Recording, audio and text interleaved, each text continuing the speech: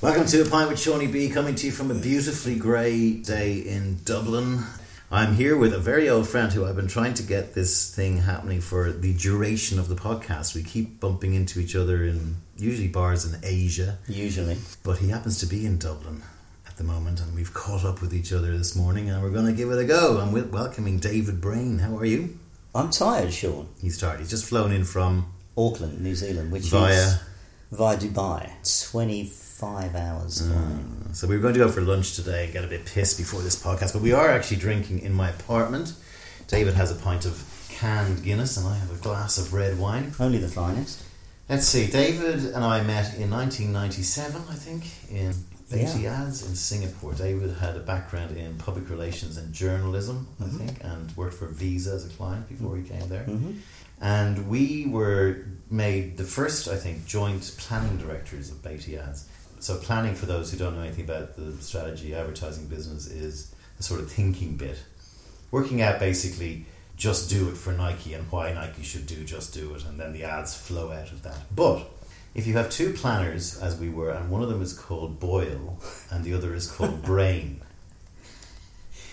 and the CVs are identical, and you're in charge of hiring one of them, who do you pick? So I was the Boyle of the operation and David was the brains of the operation. But we had good fun, huh? We did.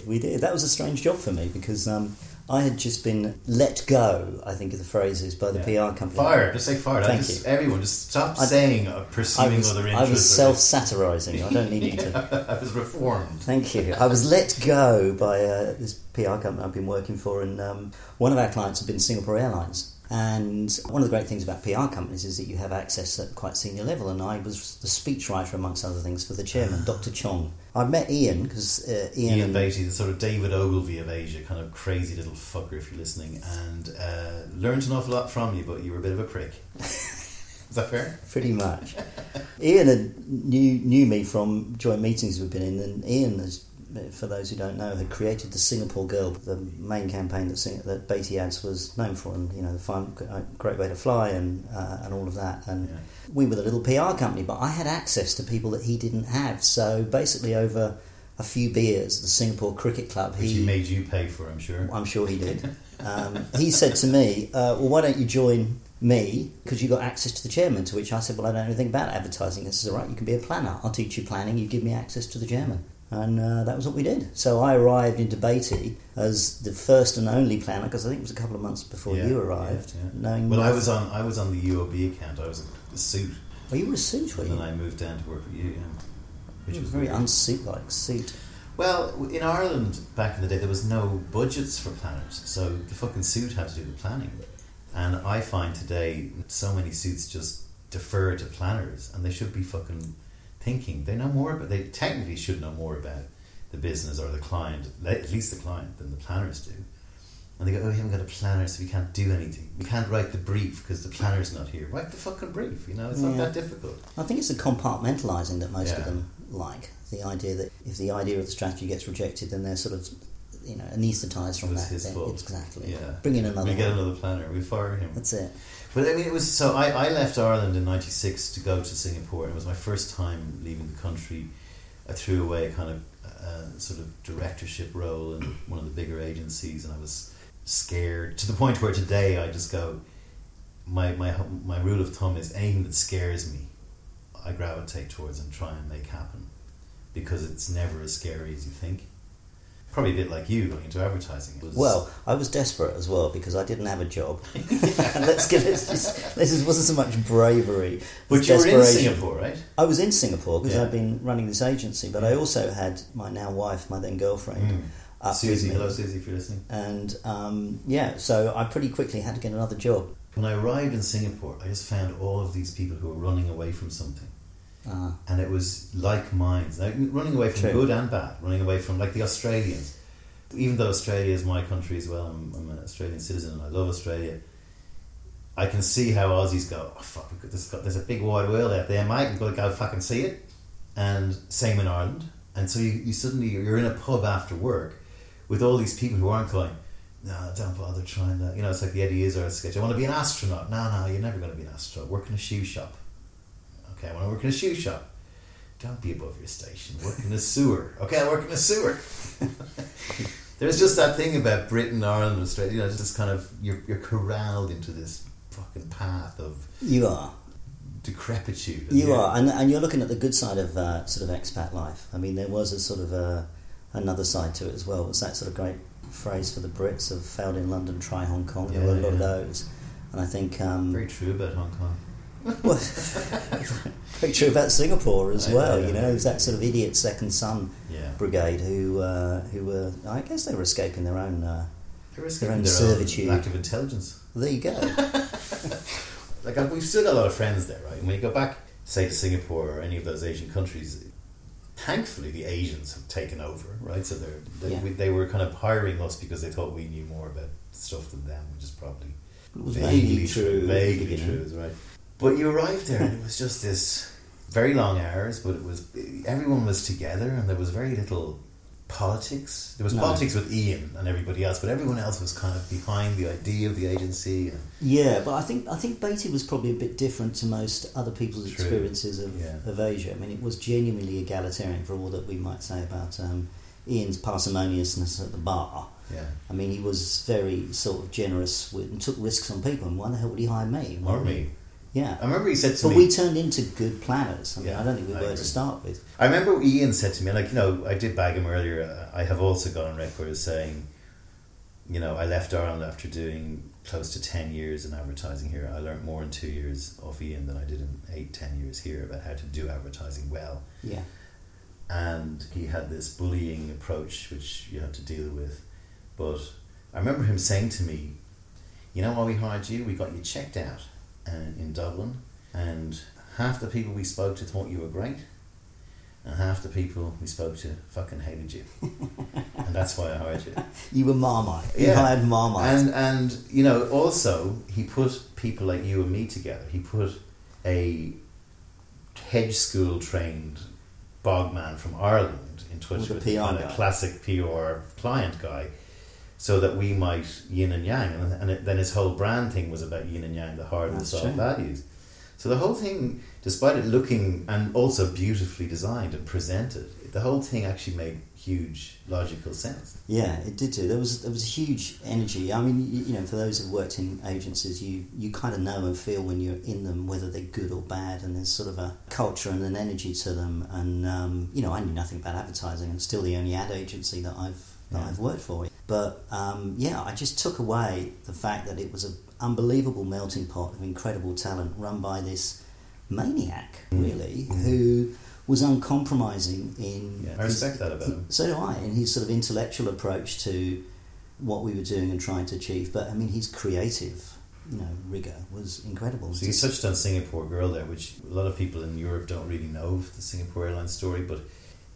So it never would win an award. So you pick an icon, you put her in everything, and so every time you look at an ad, you go, that's a Singapore ad, right? In the centre of Time magazine. And he was ruthless in not letting anyone change it. And one of the lessons I learned was he brought in a load of creatives, Neil French being one, who was like, now it's subservient to women, which is ironic coming from Neil. You know, and I need to change it. But I understood that the reason people like that needed to change it was because they wanted to say, I changed it, here was my new idea. Yeah. So he started hiring hacks, not hacks, but like got old dogs for the hard road from, you know, who were able to just do great art direction, and he'd just say, put her somewhere special. And so you end up with this 20-year fucking solid kind of, this is what we stand for. Yeah, I mean, one of the first things I had to do for him, one of the marketing directors, I can't remember his name, is it Michael Tan? There was some doubt about whether we were going to continue with the Singapore Girl, which, you know, obviously now when you look at, for all the reasons you said, would have been crazy to get rid of this huge thing. And I'd come across Instagram, which many people know, you know, brand strategy agency, and one of the things that they did in those days that was pretty cool and of the time was brand valuation. You know, how much of the asset worth of the company is intangible, and how much of the intangible... Which was very early for that. Very early. How much of the intangible is down to the brand. So I brought these guys in and we did this whole thing, and I got this presentation set up where essentially what we did was present to the board that the Singapore Girl, the icon, was worth 17% of the asset net worth of the company. Yeah. It was almost like a light bulb went up. So that's X many jumbo jets. Yeah. And Ian was quickly onto it saying, and just with aeroplanes, you've got to have a maintenance schedule. And that was the ad budget. Brilliant. He came in one day to you. He said the year is probably this year. Probably the year is 2020, and Singapore Airlines is no longer number one in Asia. It's Philippines Air. Tell me why, or something like that. He just left it on the table. Well, there was that, but then the other one that I remember was that he came in and said, "Got to make a presentation tomorrow." These are terrible accents, but mine used to be very good. On the future of Singapore Airlines and the future of flight. David, it's the future of flight. Give me a presentation. I think that was the same thing. What's the future like? And then my wife Susie, who we've name checked, was and is a journalist. Spoken to Arthur C. Clarke, who was around in those days and doing dreadful things to little boys in Sri Lanka. But allegedly. No, definitely. But she had his phone number. So I thought, well, who better to talk to than the future of flight? And I had like 2 days for this presentation to the board and everything that Ian had set up. So I get on the phone and I call this number, and it's that sort of faraway call that you have in those days. You can almost hear it in the distance, and this voice picks up, and I'm expecting it to be a minder. Then it's Arthur C. Clarke, and I'm so shocked that the man himself has picked the phone up. He says, "Yeah, Arthur, how can I help?" So I said, panicking, "Mr. Clarke, what's the future of flight?" Which was the best thing I could have done rather than introduce myself. And he said 2 things. He said anti-gravity. He said they're already working on it in Norway, so at some point they'll be able to make the planes float. And then what's the thing where you get power out of water? Yeah, that's hydrogen fusion. Hydrogen fusion. So there it was. I had my quotes, and that was the lead off to the presentation. That's the future of flight. So the cause I don't spend time thinking about the next 15 years. I leave that to you marketing idiots. And I spend my time thinking about what's 30 or 50 years. There you go. Mind you, we still haven't cracked gravity, Arthur. May you turn in your grave. But it was all that kind of stuff. I remember my story was and you may remember this, and we had a guy called Tom Veazey, and I don't mind name checking him, who was quite, I didn't have a huge amount of respect for Tom after this incident primarily, and others. But have you got a legal department? Ian came. Nah, you sue me. Go on, take the fucking podcast off me. Close me down. He probably would actually. Okay, sorry, Tom. I'm only messing. Ian said, Tom. I used to do a great impression. You did a great impression. I used to. I like that name. Sean. Tom's going over to. He's managed to score a meeting with Reebok over in London on his way to a big meeting. He's leaving on Friday. This was Wednesday. Could you do a point of view paper on where Reebok stands in the market so that he can present it to them? And I'm like, in 2 days, right? And this is the height of... And the consumer internet was 3 years old. You couldn't go to Google. Yeah, I barely had Hotmail. So anyway, I go, and this was around the time Pierre Van Hooijdonk had gone to Celtic, and he was trying to leave or whatever, and they'd offer him $100,000 a week, which in these days is nothing, but in those days it was a lot. And Hooijdonk's quote was, $100,000 a week is a lot of money if you're homeless. And if you remember, Van Hooijdonk was a dick. And I had to pull this paper together for Tom, and I was working on the whole idea that all of the other footwear manufacturers were focusing on the individual, and there was no one who was focusing on team. This was a great example, and there were a few others. And so my paper headline was, "You don't have to be a cunt to be good at sport." That was the headline of the document, right? Knowing that Tom Veazey was going to have to pitch it. And the next page was Pierre Van Hooijdonk's quote, and then the document proceeded to explain why Reebok could find a position as the team sport shoe, right, where it's all about fucking team and badge. So I went it down to Ian on Thursday. Tom's flying on Friday, and Ian went, "That is fucking brilliant, Sean." I completely loved it, right? Loved the contour, didn't mind. Said, "Yeah, they are all cunts, mate, and I'll give this to Tom to present." And I'm coming up gleefully rubbing my hands going, "I'd love to see how Tom Veazey pitches this in," which he bottled and didn't apparently do. But it was that kind of thing. It was like kind of fun, and you had great freedom. I never really had it before or since. No. Tried to import it, couldn't do it. No, it's all about Ian being a dictator. It was. As I've now learned, and I didn't know then, I thought it was all normal. I mean, as far as I was concerned, all ad agencies worked in this crazy way, and there I was in the middle of it, and I loved it. Good way of going. I guess our job, as I see it, is we have to turn a light on at the end of a tunnel that they aim for. And if another light on goes on in the tunnel while they're aiming, that's better than the light I've switched on, then we go for that light. I agree. And you run it. No, look, I agree. I mean, it's an iterative process, and it was, as I said, I didn't know any better. The city itself was also great in terms of it had this huge reputation as being boring, and it was far from it. No. I mean, I still have benign fascism is Has what its we're place. talking about. Is that what you say? That's what I call Singapore, because I think the guy who invents fascism doesn't go, you never guess what I've come up with. I've come up with this brilliant way of fucking everybody, right? They don't do that. They just happen to do it like in the process of getting it wrong. It was. I mean, it's benign. So unlike many other fascist regimes, the weapon of choice was not machetes, machine guns, and fists. Although that did happen in the early days, it was the inland revenue and gerrymandering. I mean, they didn't care about us. We were all just deported. None of us counted. But I mean, certainly Singaporeans were routinely harassed by the inland revenue and bankrupted. And then once you're bankrupted and you're out. We had a couple of friends who were in the police force, and they were talking about a robbery that had occurred. And one of my friends said, "Well, what are you doing about evidence?" I said, "We don't need evidence. We're just going to go around the housing blocks and talk to our informants, and we'll find out who it is." And one of the reasons that it was such a low crime environment was that the police were just networked in there, and they were able to stop crime. Now they could stop and find out other things as well. And the places, was, and I don't know, I haven't lived there for a few years, and I do love it too. And this isn't there is a massive good side to the place, but that's definitely how it worked. Benign dictatorship. But they had, they had signs saying low crime doesn't mean no crime. But I like the idea that it's a safe place. If you want to cause trouble, you're going to be punished. If you want to do drugs, you're in deep shit, right? I mean, I remember being at some parties where there was grass or something, and I'm going, let's get out of this fucking party. Like, I didn't do any drugs at all there, and I didn't do them anyway in my life at the time. And no. But I remember one of the photographers went to film the police branches around Singapore as a big job for their annual report or something, and he was busy photographing one out near Changi, and in walk all these guys with long hair who he knows from all the bars, who are drinking with them, and they're buddies, and they're all cops. To your point. Yeah. But what I love about it is the way it has ethnic issues, which they solve pretty well by putting everyone into the same offices. I don't like the fact that they brush so much. Like my dad said, I'm sure Singapore has a homeless problem, and I'm going, you never saw it. He probably does, and you don't know it. Yeah, so it's all very clean, but But one of the great examples I remember was how they controlled things through cultural norms that we wouldn't necessarily recognise. So you remember the thing about face in Asia and China, and facing, for those who don't know, is that something that affects your reputation or somebody embarrasses you publicly. It means an awful lot more to them than it does to us. We might just laugh it off, and they can't. But there was incidences in the HDB blocks, because sort of the council blocks, the public housing, where people couldn't be bothered to wait until they got to their flat to have a piss, so they were pissing in the elevators. It was a big problem.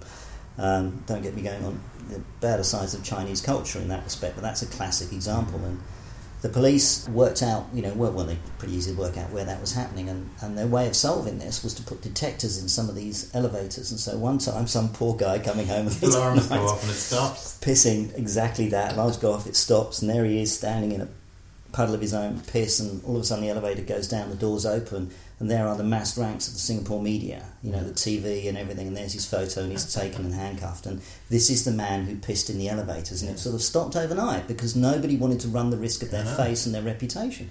So when I went first over there, Charles Anderson, who you remember, Charles Anderson, good morning. I do. Lovely man. And he is great brain the size of a planet. Charles comes in to me, gives me my briefing first week. Sean, what you have to understand is that the Chinese hate losing face, okay? You must never touch them on the head, or you must never embarrass them in front of client meetings. They hate losing face. And I went, he said, the worst countries in the world for this, and you've got to understand it's a culture thing. I said, what about the British? He went, what?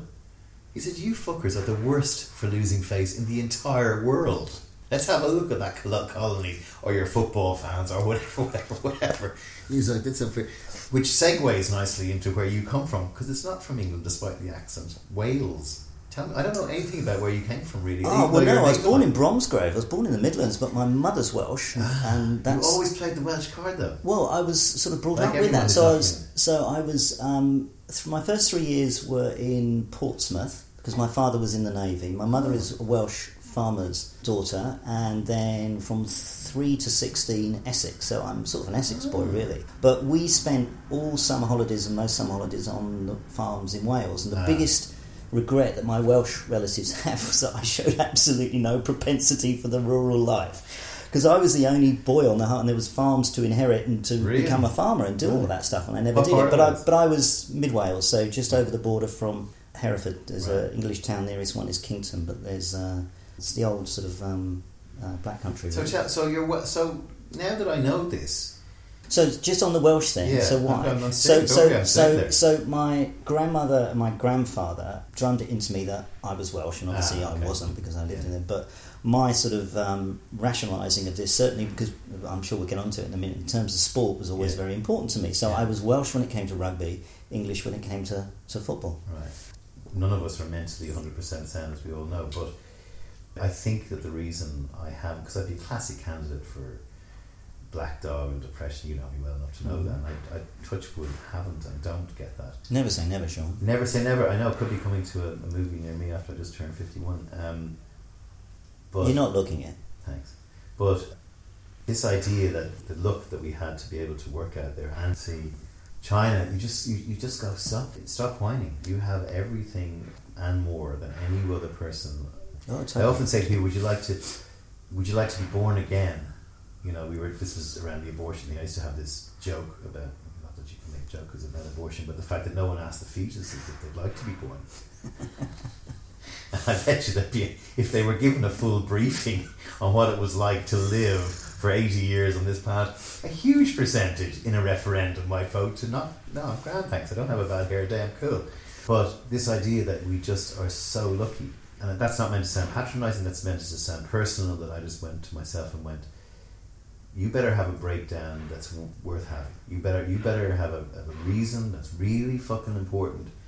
Otherwise, pick yourself up and fucking get on with it, because, and I know it's a terrible thing to say people who have depression, but I'm not talking about that. I'm just talking about the insight it gave you into how lucky we are as people to have been born in the first world. No, I've got I agree 100%. I mean, without being too philosophical about the time in which we live and the time we're going into, I mean, it's been an amazing time to be alive. But I think as you get older as well, in terms of depression, I know about you, but you sort of spot your moods more. Do you ever get it?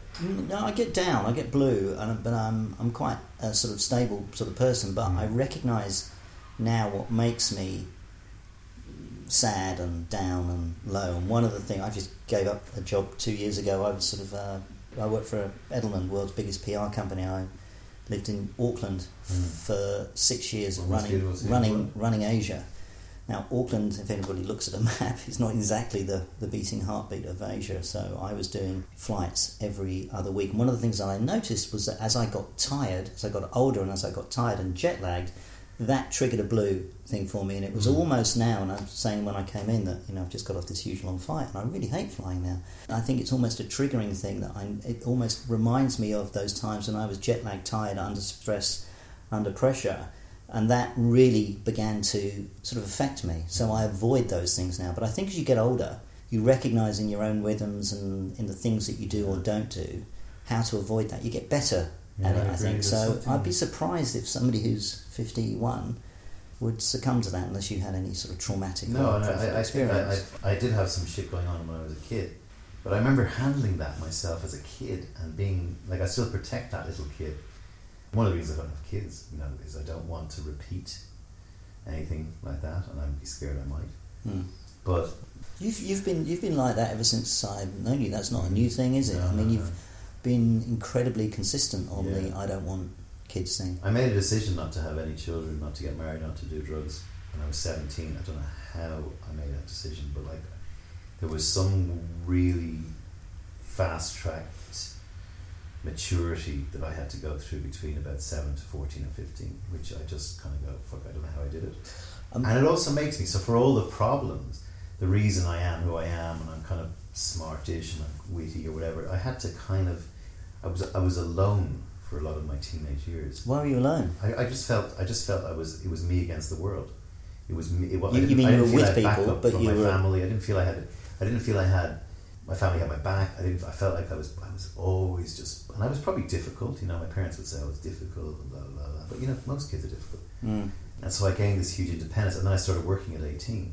So I never went to college, and I worked in Ogilvy in Dublin at 18 with this Chris Waddle haircut and a silver suit and white shoes, and thought I was fucking business, right? Do you have any photos? I do, yeah. No, that's just picture in your mind. I had a moped. Company moped. Yamaha FS1. My dad. But I suddenly had to be 24 then, because most people were out of college. They were 24, so I was 18 and I was the kid, but I was cheeky, and I used to do stand-up comedy back then. I was kind of, so I was, but it was all just me. There was no, I had no one to defer to or ask for advice. It was just like, fucking go for it. And so there's an upside to that gives you this sort of ability to, because I think you're totally right. Like literally in the last 4 or 5 years, I've suddenly been able to go, okay, I'm not doing any more of that. I'm going to try this. I'm not going to be that sort of person. I've got this thing of kindness where I try and live by that, because I've taken God and religion out and said, at some point you have to start pretending. Did you have to take it out? It never even entered. People said to me, when did you decide to become that? I don't ever remember making the decision. Ireland and England very different, I guess so, yeah. I mean, both my parents, my father's dead now, but my mother's is almost as militant an atheist as I am. And I think you have to. I remember a girlfriend of mine read The God Delusion when we were in Bangkok, and she said she was so upset by it. She said, this guy is so arrogant and so polemical and so kind of convinced in the fact that there is no God.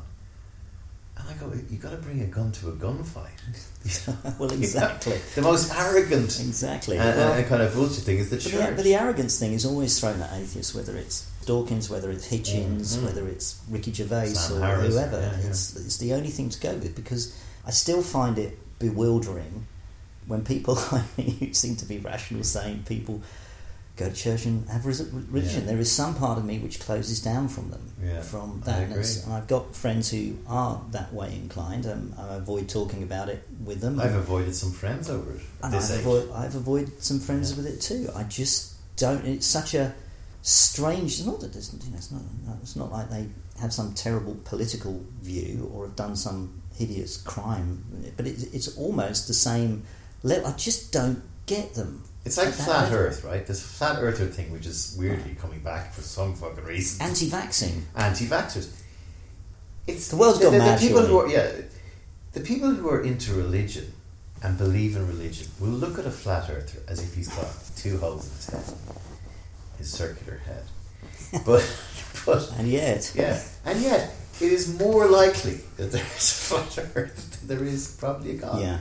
There's a great speech online which I'll link to on this, because it was a lecture by Dan Dennett, who I'm not really of the 4 horsemen. I think he's like, I don't think he's that all that, but anyway, he does this great thing about, and I understand this.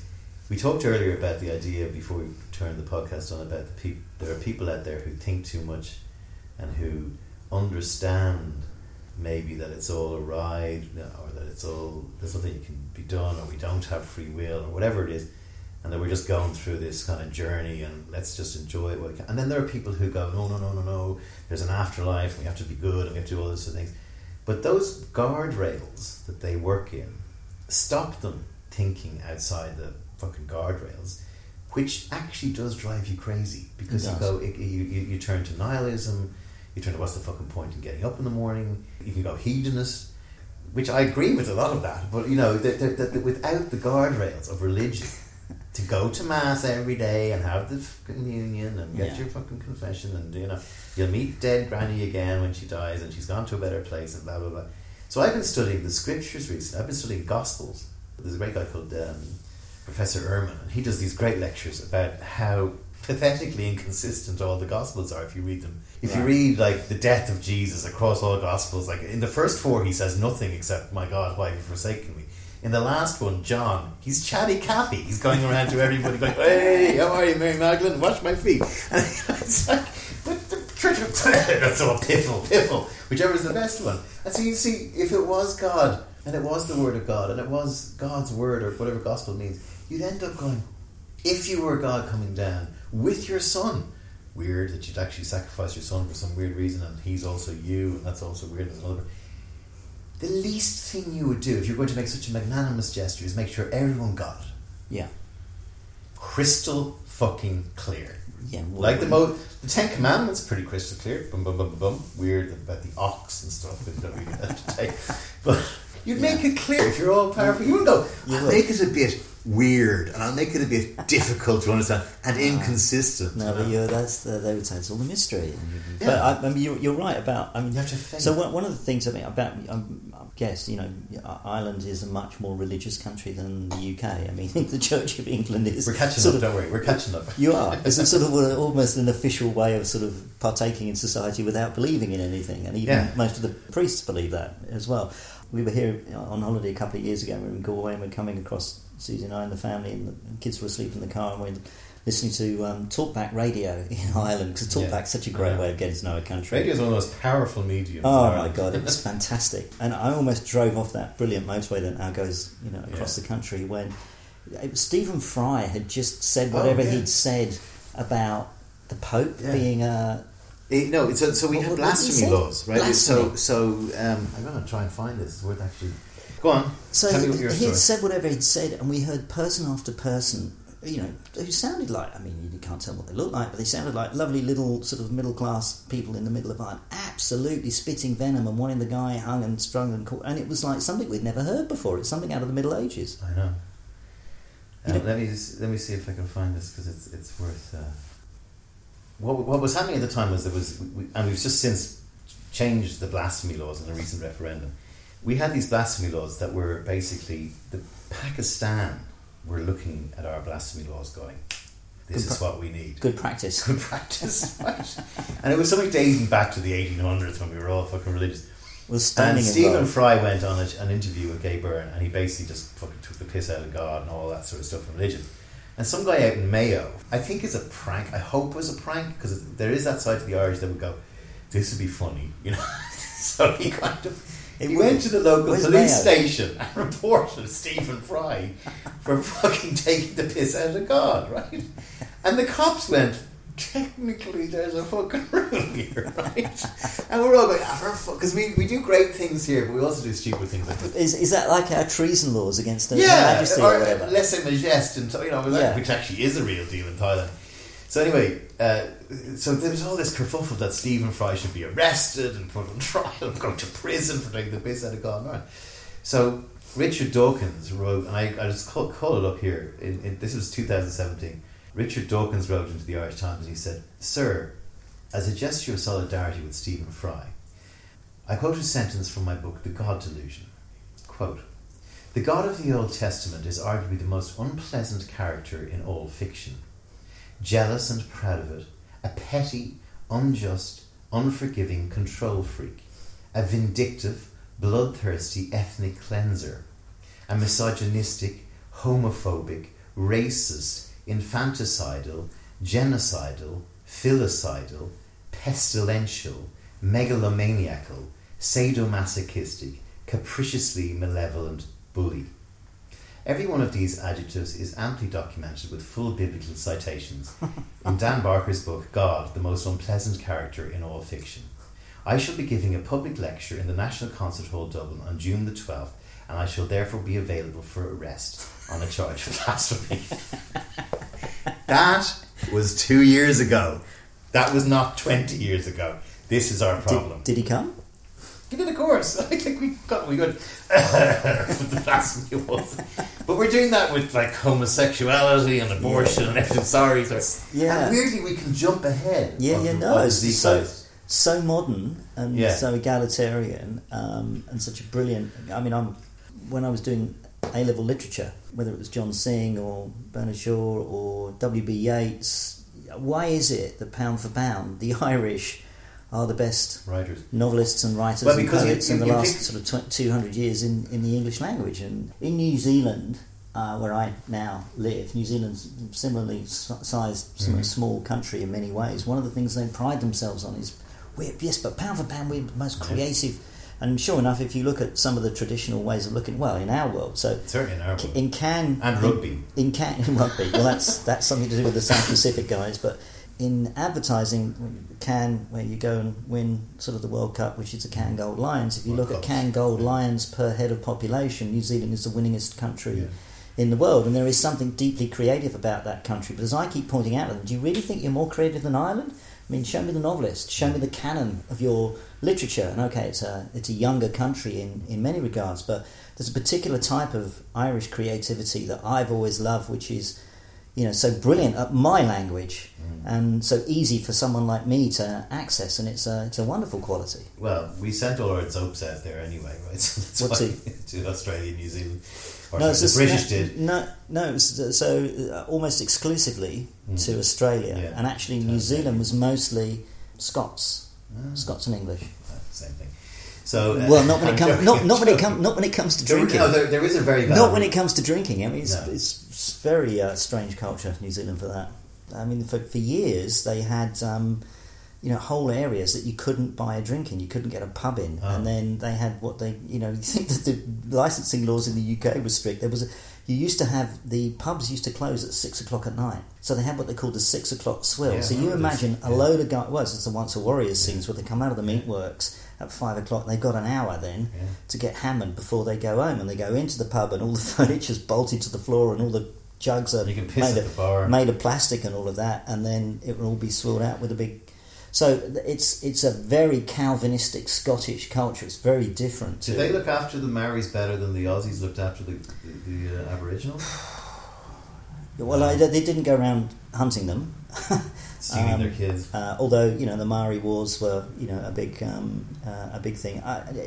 Yes, and there's a treaty. So the Waitangi Treaty, which was between the Maori and the Crown, still exists and is still honoured as such. But if you look at the prison population, if you look at where poverty lies, if you look at issues like domestic violence and drug taking, it is not almost exclusively, but it's a familiar story. There's no doubt that the imperial legacy has still kept that population in a dreadful place. Well, the imperial legacy is why we have better writers, because if 8 people took up a gun, 2 people took up a pen, and so a huge amount of our literature, even up to Seamus Heaney and stuff like that, is all based and rooted in nationalism and rooted in the oppression and rooted in the famine and rooted in trying to get a fair go, right? So Sean O'Casey's plays, W.B. Yeats stuff, even when you look at stuff like Ulysses, there is still this huge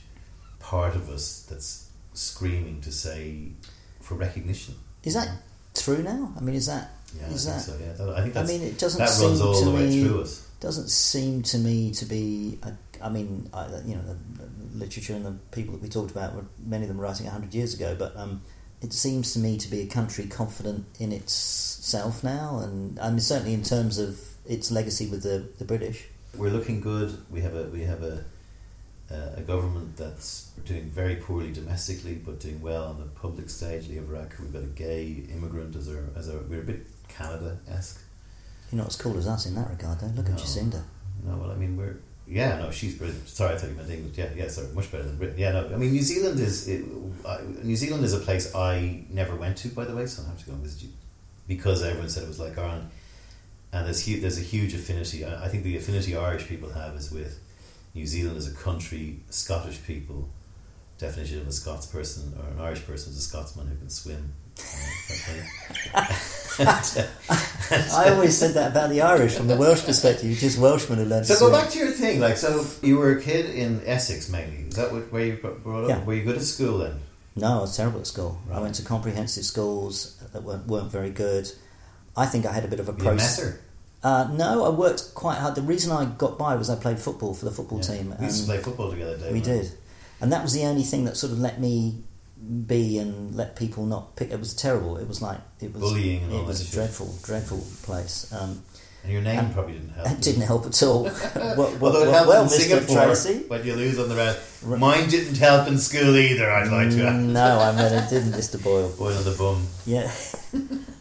No, so I really didn't enjoy school, and I wasn't very good at it. My mother was a teacher and was, I think, vaguely dismayed. In the same school? No, somewhere else. But I think she was vaguely dismayed at my academic achievements or lack of, and so homeschooled me a bit. And so my school was one of the first to do the CSEs. It was so modern.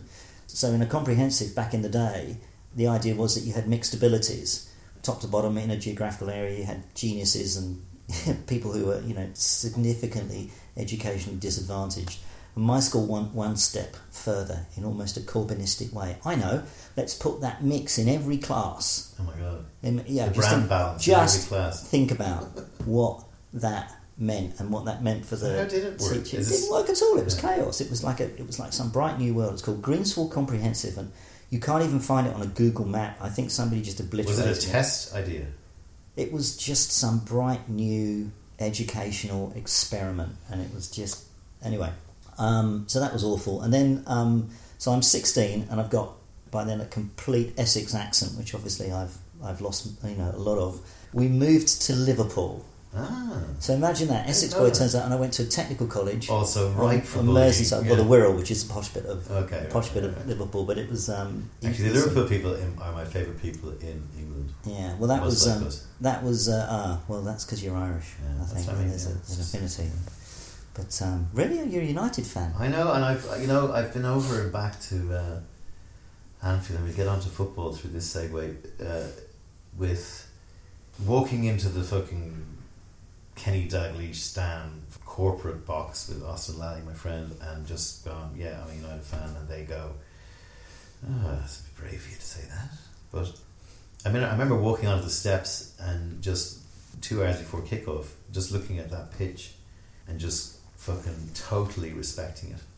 And for all the shit between Man U and Liverpool, and there is loads of shit and kind of hatred, at the very root of it all, with all the money that's happening now, there's this huge, I think, respect that the two clubs have got this fucking heritage, as Jose Mourinho once said in his thing, that goes really deep. And I remember just looking at that pitch going, the amount of fucking goals I've seen and obliterations that Liverpool have done on that pitch. It's kind of like, I don't want to worship at it, I don't want to be in the fucking cop shouting for them, but I'm not going to be, they're all a bunch of cunts. I'm going, and all right lads, all right, you fucking, you're not like the other fucking manx and blah blah. That was sort of a Liverpool Manchester sort of accent, but it's because you're Irish. Yeah, so it is, and it also is downtrodden. It is downtrodden, and it is a city that has. I think it's the city closest to Dublin with more Irish people in it than any other. But what was it like growing up there? So you were useful at football, right? I played football there as well. So it was 16 to 18 there. But you were asking about some school and education. It was a technical college. So I got enough O-levels just to do A-levels, and I got enough A-levels just to get into university. And when I got to university, educationally, I think I just matured, and I liked that environment much more than the terrible school and technical college that I've been to, and I was fine then. You did literature? I did literature. It was the only thing I could do. Right. At A-level I did art, literature, history and general studies. And then I did literature as a degree at the University of East Anglia. One of the courses I did there was... What, Norwich or something? Norwich, a funny city. You got a light. From around here, I'm from around here. But it was one of the only places that had the creative writing course. And Malcolm Bradbury, the novelist now, sadly died from a number of years ago, was running that, and I did one semester of that. There's been huge numbers of novelists that have come out of that. We had some fantastic teachers, Lorna Sage, brilliant, storied academics in a really then brutally modern environment. If you look at sort of University of East Anglia, as my father would say, wandering around it, I can't believe they built a second-rate university on a first-rate golf course. Oh, what a waste. Good point, Mr. Brain. Good point, Mr. Brain. But it sort of did the modular thing, which is very normal now, that you can do sort of a module of this and a module of that, so you could put together history and literature and philosophy, which was very unusual in those days when you used to do sort of the straight line subject matter, and it just suited me down to the ground, and I loved. So you came out of there as a writer, a journalist. Was that the first job? So I came out of there, and I'd sort of done things like edit the university newspaper. The highlight of which my mother still keeps reminding me of was one day I was reviewing bands. The usual music reviewer was away, and I was sent to review this new band that was coming through on a promotional tour called U2. And my great phrase that my mother always keeps reminding me is, I said, this band will not go very far at all.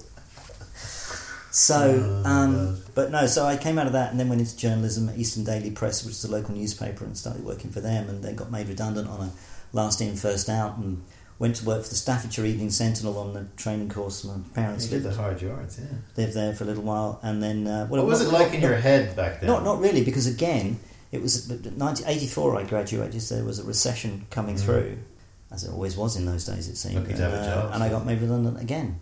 So then I ended up in Newcastle on the Evening Chronicle, and they couldn't pay me to finish my training, so I worked in a PR company half-time and on the newspaper for the rest of it. So I did finish the qualifications, but doing dog shows, cat shows, Women's Institute meetings, Coroner's Court, Juvenile Court, Crown Court, it was pretty boring.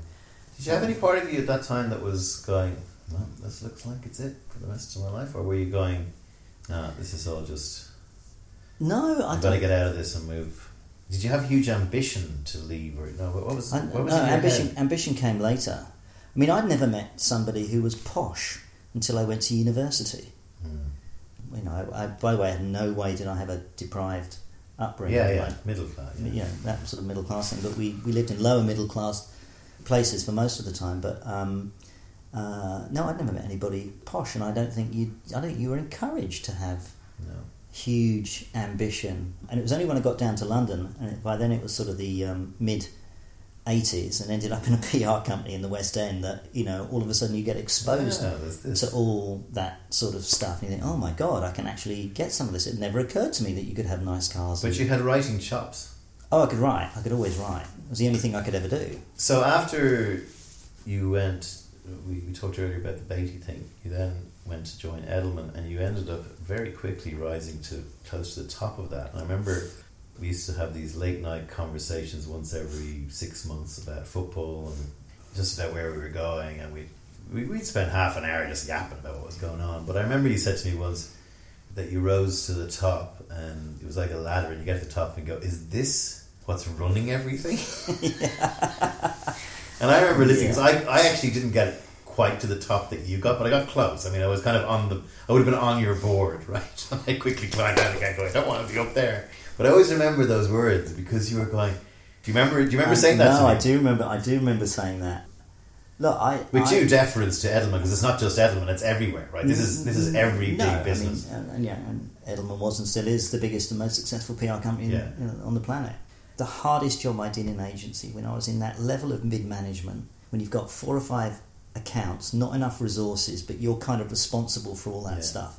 And oddly, whilst the responsibility always got more and more, nothing was ever as hard as those 3 or 4 years in London across 2 agencies between the ages of 27 to 29. Nothing was as hard as that, and we were obviously young, and you partied hard, but so nothing was that hard. So I remember getting to the top and being in on the family board at Edelman, and sitting there and not necessarily being disdainful, but just looking around and thinking, well, what was the big fear? Is that it? Yeah, I agree with you totally. There's no... In fact, the Peter principle was where I saw that thing in action most, because there are people who were great at, say, being creative, and were sitting on these fucking boards because it was an ad agency, saying, oh, well, this person should be down. It'd be like, you know, if you had Eric Cantona, but instead of Eric Cantona being out on the pitch, or, you know, sorry, let's take a better example, one of your Aguero. You know, instead of Aguero being on the pitch, you put young fellas on the pitch, and Aguero told them what to do from the sidelines by shouting. Totally. Look, I think I don't know if it's the same in ad agencies, because my experience was more limited, as you've heard now at length, but in PR companies, if you're good at PR, you get given people and accounts. You slowly rise to the top, and you end up running a company, and nobody's trained you for that. You're good at PR. I mean, who said you were any good at running a company? Yeah.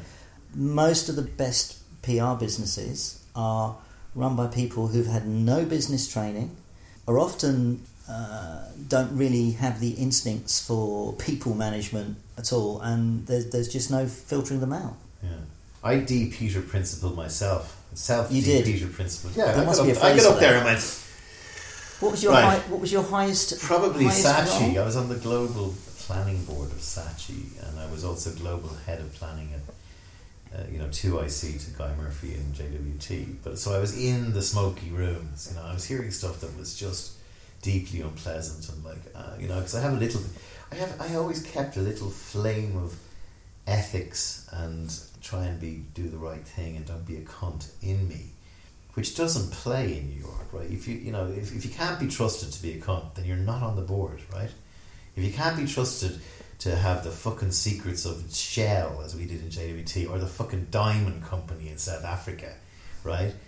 You know, they're the cigarette boys. So that those are client issues. No, but you can imagine the spawn that comes out of that into the agency, right? Right. It's just like, it's the famous Bill Hicks thing. What did you use today, dear? Well, we found out that we put arsenic in baby food. It helps them sleep better. Good night, dear.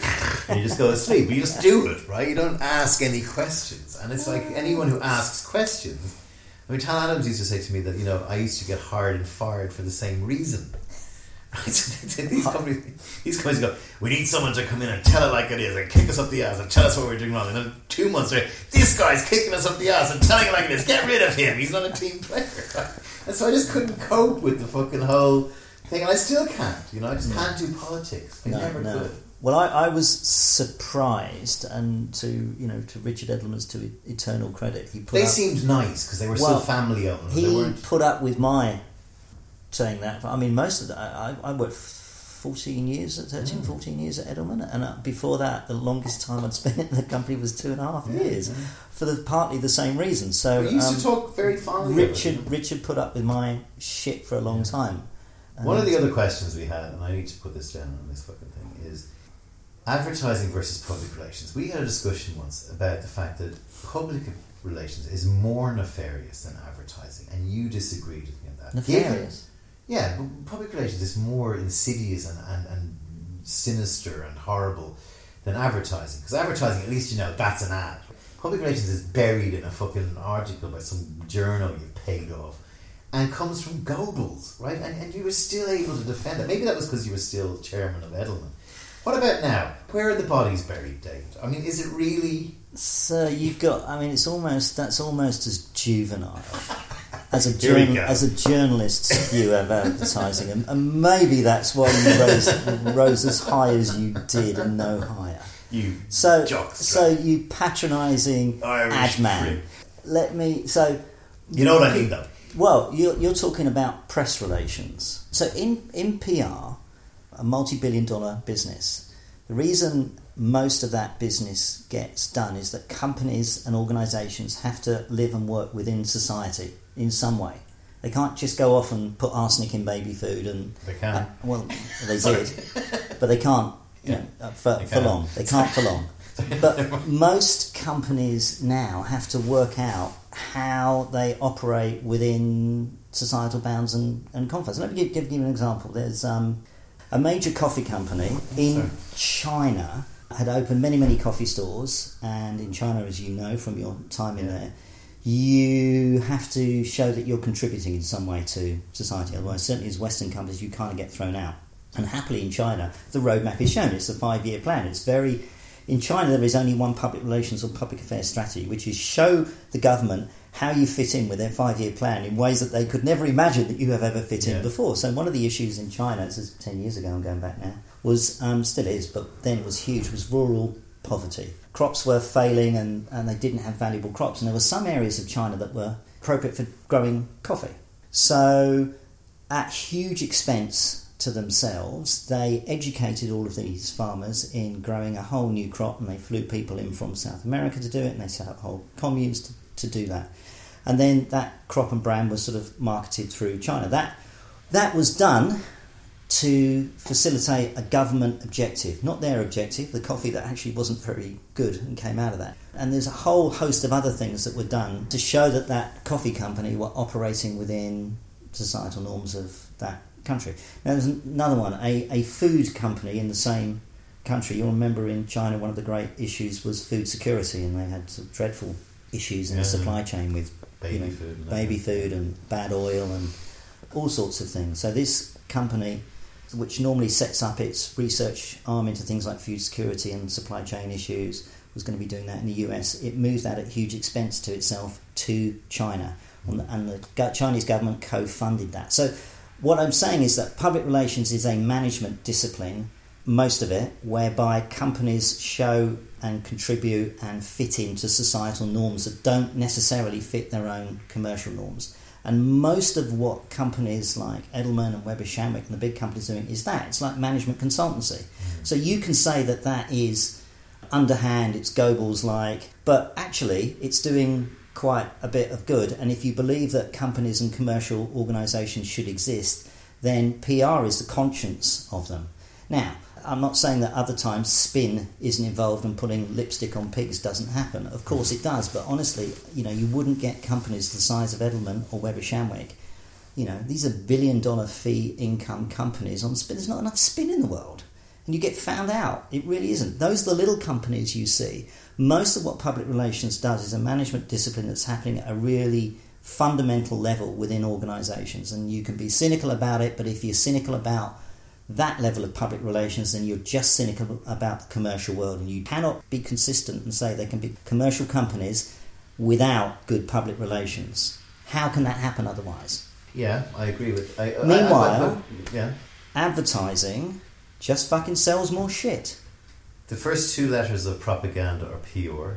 The first two letters of advertising are ad, etc. So my point is that people know what an ad is. Increasingly blurred. So you're narrowing it down now. Yeah, I'm just saying that. I'm just saying that. No, I totally accept that companies have a role to play in CSR. They have a role to play in community. They have a role to show what they're doing, not just in terms of employment. They have a role to show what good their products are doing. They have a role to kind of start blurring the edges between journalism and whatever. So you think PR is the thick of it, ab fab. As an ex-journalist, or very briefly was a journalist, back in the day when I was, looking at that as a career, it was a much more established industry. So you had people who had trained and worked in it for many years, and you had people who covered different beats: energy, technology, farming, and had deep understanding of that. And so if you were a company operating in one of those areas and you were talking to a journalist who you had a long-term relationship because they'd always been covering you, they had deep expertise of it. Most journalists now have not got that. So why do companies do more spin now? Because journalism isn't as deep and as qualified. And unfortunately, people like you read media and believe as a journalist it must be true. And actually they haven't got time for it to be true. Press release goes straight into the paper. So that's why there's more PR people now than there are journalists. I mean, if you which is quite sad, right? Which is an indictment, not on the PR world, but on the journalism world, and the fact that the publishing and the economic model for that has sort of fallen apart. So, what is the future? Fake news, Trump, journalism, PR. Do you have a view on that? So, I mean, PR companies are growing slower than they were before. The PR world, I think, will grow at the same rate as the economy. I don't think it's going to grow any more or any less. There'll always be a need for it. There'll always be a need for it.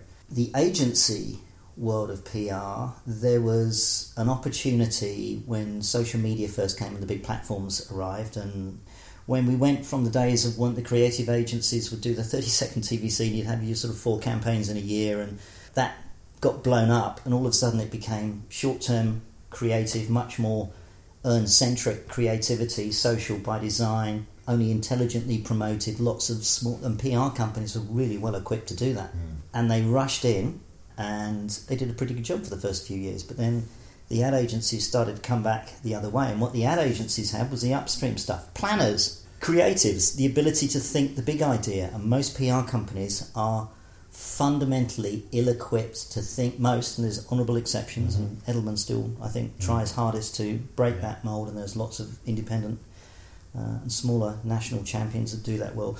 But as an industry, PR failed to grasp the planning and the big idea creative thing at scale. And that's on the brand side of the business. So PR's got two sides. It's got the brand side, it's got the reputation side. And the reputation side is what you advertising guys never see. We're in with the boards and those levels, and that's the management stuff I was describing before. On the brand side, we had this opportunity, but then the ad agencies became much better at that. So I was in BBDO in their office in Auckland a little while ago. Great agency. I think there's about 200 odd people in there, and 25 of them were PR people, or what I'd have recognised as PR. Yeah. And if you've been to Cannes for the last few years, any great campaign, it's kind of a PR idea, but they're all done by ad agencies. So ad agencies have got better at brand PR, the big idea stuff, than the PR agencies did. And then the other problem for the PR world is that on the brand side, and CMOs, marketing directors, spend in fees with agencies 14 times what the CCO or PR director does.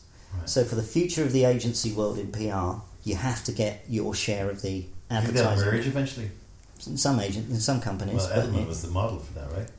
They were trying to judo roll themselves into... Yes, but I think there's limits to what a PR brand can do. So let me just finish because my last piece on that analysis is the consultancies.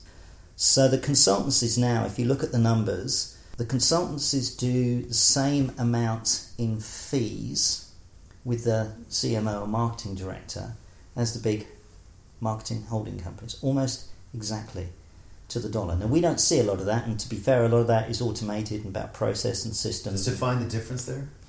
Accenture, KPMG. Okay, so the financial consultants, the management, right, the management who are now starting to buy ad agencies and whatever, because they used to be allowed to do that because it was meant to be fucking monopolistic, but now they're allowed. So the analogy I had for the PR company coming back to your question is that if it's 14 times 1 on here and we were rushing to there and all of a sudden the ad agents, it's like you've got a featherweight who's gone into the big ring with a middleweight, the advertising agencies, and then halfway through they're just starting to get beaten up. Fucking heavyweights come in as well, or an MMA guys come in as well, and they're getting the shit kicked. How often though have you been ethically or morally compromised in your job? Because I'm not going to take no for an answer. You definitely have, because I haven't. It's a question of the severity of it. No, very rarely. I mean. But is that if we just put arsenic? Good night. You know, is there a cognitive dissonance going on there, or is there a religious belief in the client, or No, way back in my youth, I worked for cigarettes. I mean, I don't mind working for cigarettes. My view on cigarettes is ban the fucking cigarettes. Okay, right. Don't ban the advertising. If they're a legal product, let them advertise. Okay. Let's advertise baby seal clubbing up in the Arctic. What about the baby seals? But then don't allow people kill baby seals. So, you mean doing PR for baby seal killing is different from doing advertising? No, for baby seal killing? I think the point is. I mean, if you're talking, let's just stick with the cigarette there's example. nothing fundamentally. I've not been ethically compromised by doing PR for someone. I've been messages you're putting out. Well, no more than in advertising. So I'm sure that we can think of clients that we do. But have you ever come close to going, okay, I have to resign over this? So the couple of clients that I really, really didn't like working for, and one was... You don't have to say this. Yeah, don't say it, then move on. But I think that... So one was a company that did... this was 20 years ago now, did cod liver oil. And they had some science from some doctors that made a correlation, not a causation, between ingesting cod liver oil and impacting arthritis and your knees and the cartilage around it. And you probably, in your mind, think, cod liver oil is good for the joints. Yeah. Correlation, not causation. Still not unproven, but never been proven. And yet, if you do the research after the campaign that we did, most of this country in the UK believes that, so we did that. So the company's at a crisis. Yeah. When a company's something has happened, there's arsenic in baby food, and they discover that arsenic has been put into baby food. What do? When you go into that meeting as a PR person, you're usually going in with the CEO who's absolutely cacking it and worried about his share price and what this means to the company, and the lawyer. And the lawyer is the one who's saying, don't admit anything. And the PR person is the one going in and saying, if you don't admit anything and you cover this up, this is how it will be written about. This is what's going to happen to your reputation, and here's the brand impact for that. So most of the time in those crises, it's the PR person who's forcing the company, not because we're good people, not because it's the right thing to do. No, it's not the right. That happens to be it, but that's not why you're doing it. You're doing it because society, media, and eventually law from that and customers will punish that company if they don't. I don't think PR is moral. I don't think it's immoral. I think it's amoral. I think we go in and we say to companies, this is what's going to happen. This is how the media are going to write that. If you cover this up, this is how you're going to get treated in legislature. This is how your employees are going to think. This is what your partner's going to say or do. You're fucked if you do the wrong thing at this point. This is one of those moments in time where you've got to do the right thing. Not because it's morally the right thing to do, because it's the best thing for your business to do. Most of the time, good PR people are having that conversation, whereas the lawyers, all the lawyers see is the court of law. We come in with the court of public opinion. The poor old CEO is usually caught in the middle in that. So PR companies that do bad things So if you've done any of your research, and happily you haven't because you're not that kind of guy, Bell Pottinger, who astroturfed, who created fake accounts for the Gupta family in South Africa recently. How was I ever going to find this? Because it's the biggest disaster and failure and scandal in the PR industry in the last 10 years, probably. And they basically incited racial tensions in South Africa. On purpose. On purpose, as a background to this legal case. And they got caught doing it. And the public relations consultants in the UK just went, you know what, we're throwing you out. And the company collapsed. It was a £48 million fee income company. It collapsed and went to zero. So here was a PR company that wasn't taking its own medicine. If you do that kind of stuff anymore and you get caught, you're gone. They come to us and we make a happy clappy ad for them. There you go. It's better again. Last question: what do you say to your younger self who's in Essex and about to get a job in a newspaper or go to college, etc.? What do I say to my younger self? Should have an answer to that, don't I? Most no people comment. do take I'm in time. PR. Most of you do take I'm time. in PR. No comment. Okay, do a spin on it. Well, some top spin on that. Yeah. No. What would I say to my? Well, most people do take time to think about this, and I do shrink it. I cut it because in some of the podcasts, I go, this, and I've cut like this bit out. So I'll probably leave this bit in because most people do this. It is actually a hard question. I don't know. I can't even remember what I. How good's your memory? Pretty good. Had to be. I don't think mine. Earlier conversations. Mine is. You see, I can't really remember what I thought about a number of things. Okay, give me the PR pitch, and we close on that. What does PR, David Brain, say? No comment. David, thank you for being on Pint with Seaniebee. It's been great catching up. I learned more about you than I did in this than I have in many, many nights drinking in Singapore. Well, it's because you talk too much when you're drinking. Look after yourself. Thank you, sir.